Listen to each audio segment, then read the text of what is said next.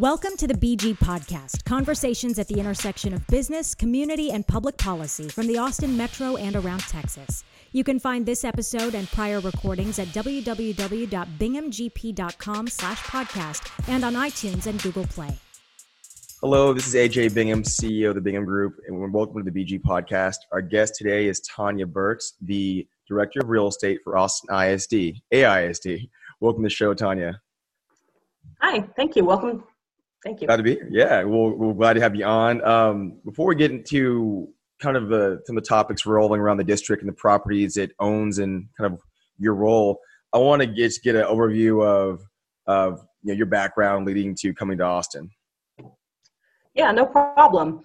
I actually am originally from Houston, Texas, and I have kind of lived in some different cities, but I keep finding my way back. My background is actually mostly federal. I've worked for many years for the U.S. Department of HUD, where my focus was community development, disaster recovery, affordable housing, and multifamily asset management, and affordable housing finance and development. Got you. So what is your role? It seems pretty self-explanatory, Director of Real Estate, but for those who are unfamiliar with AISD and the property, the properties it owns, what does that role entail overall? No, that's a good question. I actually get it a lot. A lot of people don't realize that school districts have a tremendous amount of land. They have a tremendous amount of partnerships with entities like the city, and other major organizations around Austin or any other city. Mm-hmm. So half of my job, I would say, is kind of traditional real estate administration, like anyone would expect, handling lease negotiations, handling easements, dealing with traditional purchases or sales. But right now, a large part of my position is actually handling kind of the administration of the 2017 bond projects. A lot of the schools that have been recently modernized, like T.A. Brown and Go Valley, and Richards, schools like that. And then lastly, and most importantly, a big part of my job is handling the asset repurposing, which is related to the 4 schools that are going to be closing in the next couple of years, as well as some other land and parcels that the district owns that a lot of people don't realize that they do. Yeah, there's a property. On that note, we'll get to those 4 schools, but this predated you. But I remember hearing I think AISD, it might have been a year or 2 before you came to the district, that they were, it kind of opened up the properties that AISD owned. And it surprised me. I grew up here. One of them was downtown. I think it was the Austin Club. Is that one of your properties? Around there, yeah. In 2015, there was a sale. There was a attempt to sell about 10 different properties. So a lot of people are really familiar with that 2015 kind of to 2018 timeframe where there was 10 properties and or parcels that were up for sale. And the majority of those did actually end up selling. Gotcha. So with the 4 properties that are kind of, available, not available, but they're, I guess, the district's figuring out how they want to use that. Can you give some background for those? Again, anyone I think in Austin who's kind of followed AISD or is on Twitter kind of was aware of some of the issues there. But for those who aren't, right, but maybe are interested now or in the future, could you give just a kind of a snapshot of the timeline of where we are now, how we arrived at having these properties available for some future use beyond an elementary school? Absolutely. That's a great question. And I do get that question a lot from municipal entities and also people that I meet in the public. Mm-hmm. The school closings process obviously was extremely public. It was very difficult, and it's been a hard time for both the district and the community.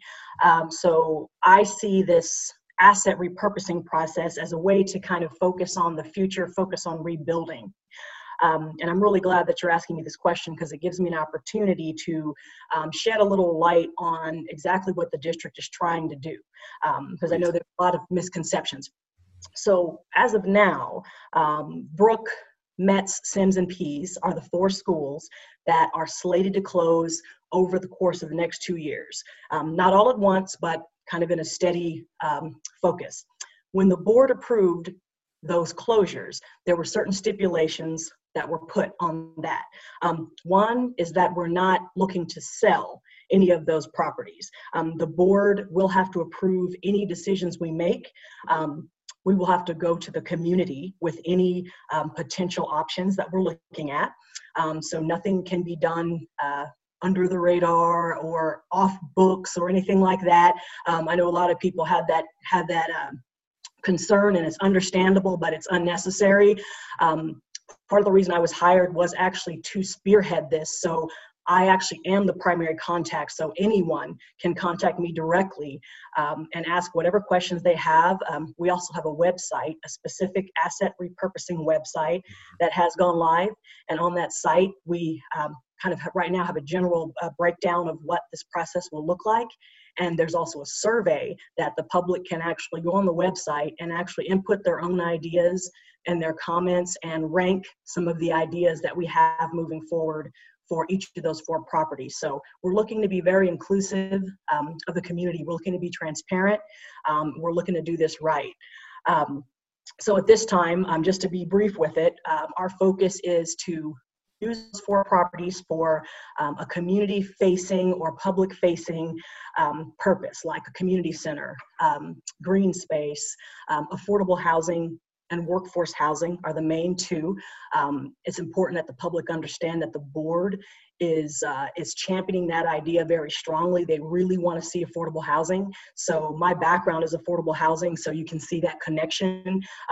That's in my wheelhouse, so I'm obviously going to be pushing that as well. So this is the board of trustees for just to clarify, right? The Austin ISD board trustees. Board An important note too, right? I think some people don't understand that. I think, and you probably experienced this, a lot of folks, when they have their complaints or issue or matters with the district, want to take it to the city or council and the mayor, and realizing that, AISD has its own governing board, the trustees, as well as own budgets and everything else. I mean, you're obviously you're interrelated with the city, but you're your own municipal body. Same as the county or Cap Metro, and you're all partners, obviously, in driving our city. That's correct. And the board definitely has many individuals who show up for public comment at the board meetings. All of that information is public on our website. We do have quite a bit of community that participates in those public opportunities to share their feelings and ideas and kind of get their voice heard. So those opportunities are going to continue to be available. And under my purview as the director of real estate, we'll also be having our own separate meetings where community members can come and go over some details about what we're going to do with these properties. So is that information too? We'll put those links you mentioned in our show notes, but the kind of all those meetings or people who want to give input or give more information or get up to speed updated can go there for all that. Right, and as we keep things updated, we just keep going to that site and we just keep updating. So not all of the specifics of what's going to happen yet are listed, but at the same time, my contact information is there. So if there is some data that's not there that someone wants more information on, I'm definitely open to speaking to them and giving them, the best information that I have at the time. I'm glad you mentioned those uses too, because I'm sure, as you know, affordable housing obviously is a concern in Austin, especially for our teachers and just municipal personnel. But also because you'll hear, I think, even with the information being out there, there are folks who'll say they're going to build a big 40-story condo tower in the middle of the east side or neighborhood, and realizing these elementary schools, a lot of times, the uses, they're really in the core of single-family home, kind of neighborhood. So there's only, by virtue of that, I think, limitations of what will be built there, practically speaking. Yeah, that's absolutely true. And I mean, aside from the obvious, like, the zoning, you're absolutely right. And that's one of the many things I try to put forth to the public. And this is another reason why I try to take opportunities like this to get the information out. Not only is it the single family aspect of kind of the locations of these sites, there's also the site suitability. So a big part of our process with this asset repurposing is we're having a real estate consultant come in and assess each of these sites and let us know exactly what can be done. A lot of people need to understand that we can't just go wild west on these sites. There's not only regulatory and zoning restrictions on the sites, but then just common sense wise, there's only certain uses that these sites can even have. So these, so some of these more, out of the ordinary ideas are not even on our radar because, we have restrictions. Yeah, I think it'll be, as you know, very important to keep reiterating that. So, because they're no matter what, I think even with the show or everything out, there are folks who are gonna still claim their tower is gonna be built, or some Uber helipad or whatever is gonna be built there. So, I mean, I've seen it. So, what's the timeline in this process? So, you have a consultant you brought on already. Are you doing an RFP for consultant now, or what's that process like? Yeah, we're definitely going to be doing an RFP. Right now we're in the process of that, pending the availability of, the district being open or closed, or whatever impacts will be coming up shortly.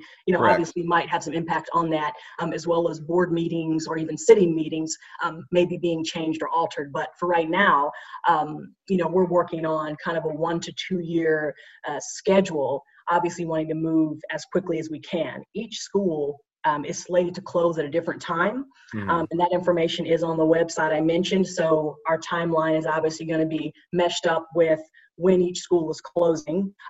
There are also state regulations that say once a school closes, there's a certain time frame that action needs to be made. So again, we can't just drag our feet and make this into some, long drawn out process. We do have to kind of stay on top of it, keep things moving quickly. And I know the public and the community members are definitely eager to know what's going to happen to the properties. And it's not going to be a benefit to the community or the district to have any of those sitting vacant for any period of time. Our goal is to not have that happen and to just kind of keep this moving as fast as we can. Mm-hmm. Will the land development code at all impact, I guess, y'all's planning? And maybe I answered my question there just because it's inherently it may, but would the LDC process, once their code, that new revision, if and when it's finalized, really depending on all the things we're on now, that pushes the timeline back on that, would that, though, a final revised land code anyway affect the properties at all? It may have a small effect. The city actually has been in communications with the district throughout the process. So they have definitely taken our needs and our consideration and our future planning into account. Obviously the city can take our suggestions into account. No guarantee that, they'll be reflected, but I do appreciate the way they've listened to kind of what we're trying to do. So at this time, I don't see any direct impact for the negative. If anything, it might maybe offer us more flexibility with what we can do, because right now school districts are zoned as P, public. So no matter really what happens with the code, the district's still going to be zoned P, public. So we're not going to get a tremendous amount of latitude in terms of zoning changes, but there may be some little tweaks made that allow us to move a little quicker through some of the city processes. Again, none of that's guaranteed or set in stone, but those can only help us. So that's the short answer. It can't hurt us, but it can either leave us the same or help us. Definitely. Do you, in this process, I know, November, there's a slew of national, federal, obviously, and local elections. How is this process? So could this process, is this process already, could be retracted, I guess, by a new board of trustees? I know there are several trustees that are either not coming back, that have already kind of said they're not running for re-election. Or is this process kind of like set in stone? You know what I mean? I mean, is it already I guess that's my question. Is the process set in stone, or is there potential for those who are interested in working, developers, other people who are wanting to get involved with this and their timelines, right? Like how, I guess, is Austin ISD right now, contemplating that going past November, no matter who's on the board of trustees, or is it up for kind of the trustees' will? Well, that's a good question. Yeah. And we actually already have this kind of process voted on. It's actually called the Framework for Repurposing for Community Development. It was actually all the guidelines and all the structure was already voted on by the board. So really, no matter what happens with any potential changes to the board, this actual process, is pretty much secure and set. So yeah. I don't anticipate there to be any changes in the next couple of years because this has already been voted on.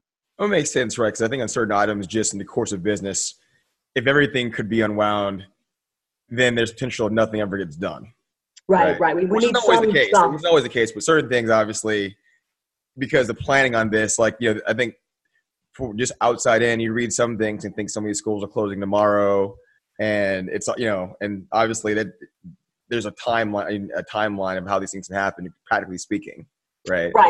And future boards, and with the district, it always works like this. Future boards, they have the power and the ability to do, or make changes to these things. So I say that it's set in stone, and that's for planning purposes. But in reality, we don't know what a future board of trustees is going to do or feel. However, at this time, the general temperature in the communities and within the board, and their connections, a lot of people want to see affordable housing. So maybe this plan, exactly as is, may undergo some changes, but regardless of that, the workforce housing, the desire to create that workforce housing for teachers and local city staff, and the affordable housing, those two go hand in hand, and I don't see any changes to that coming on the horizon.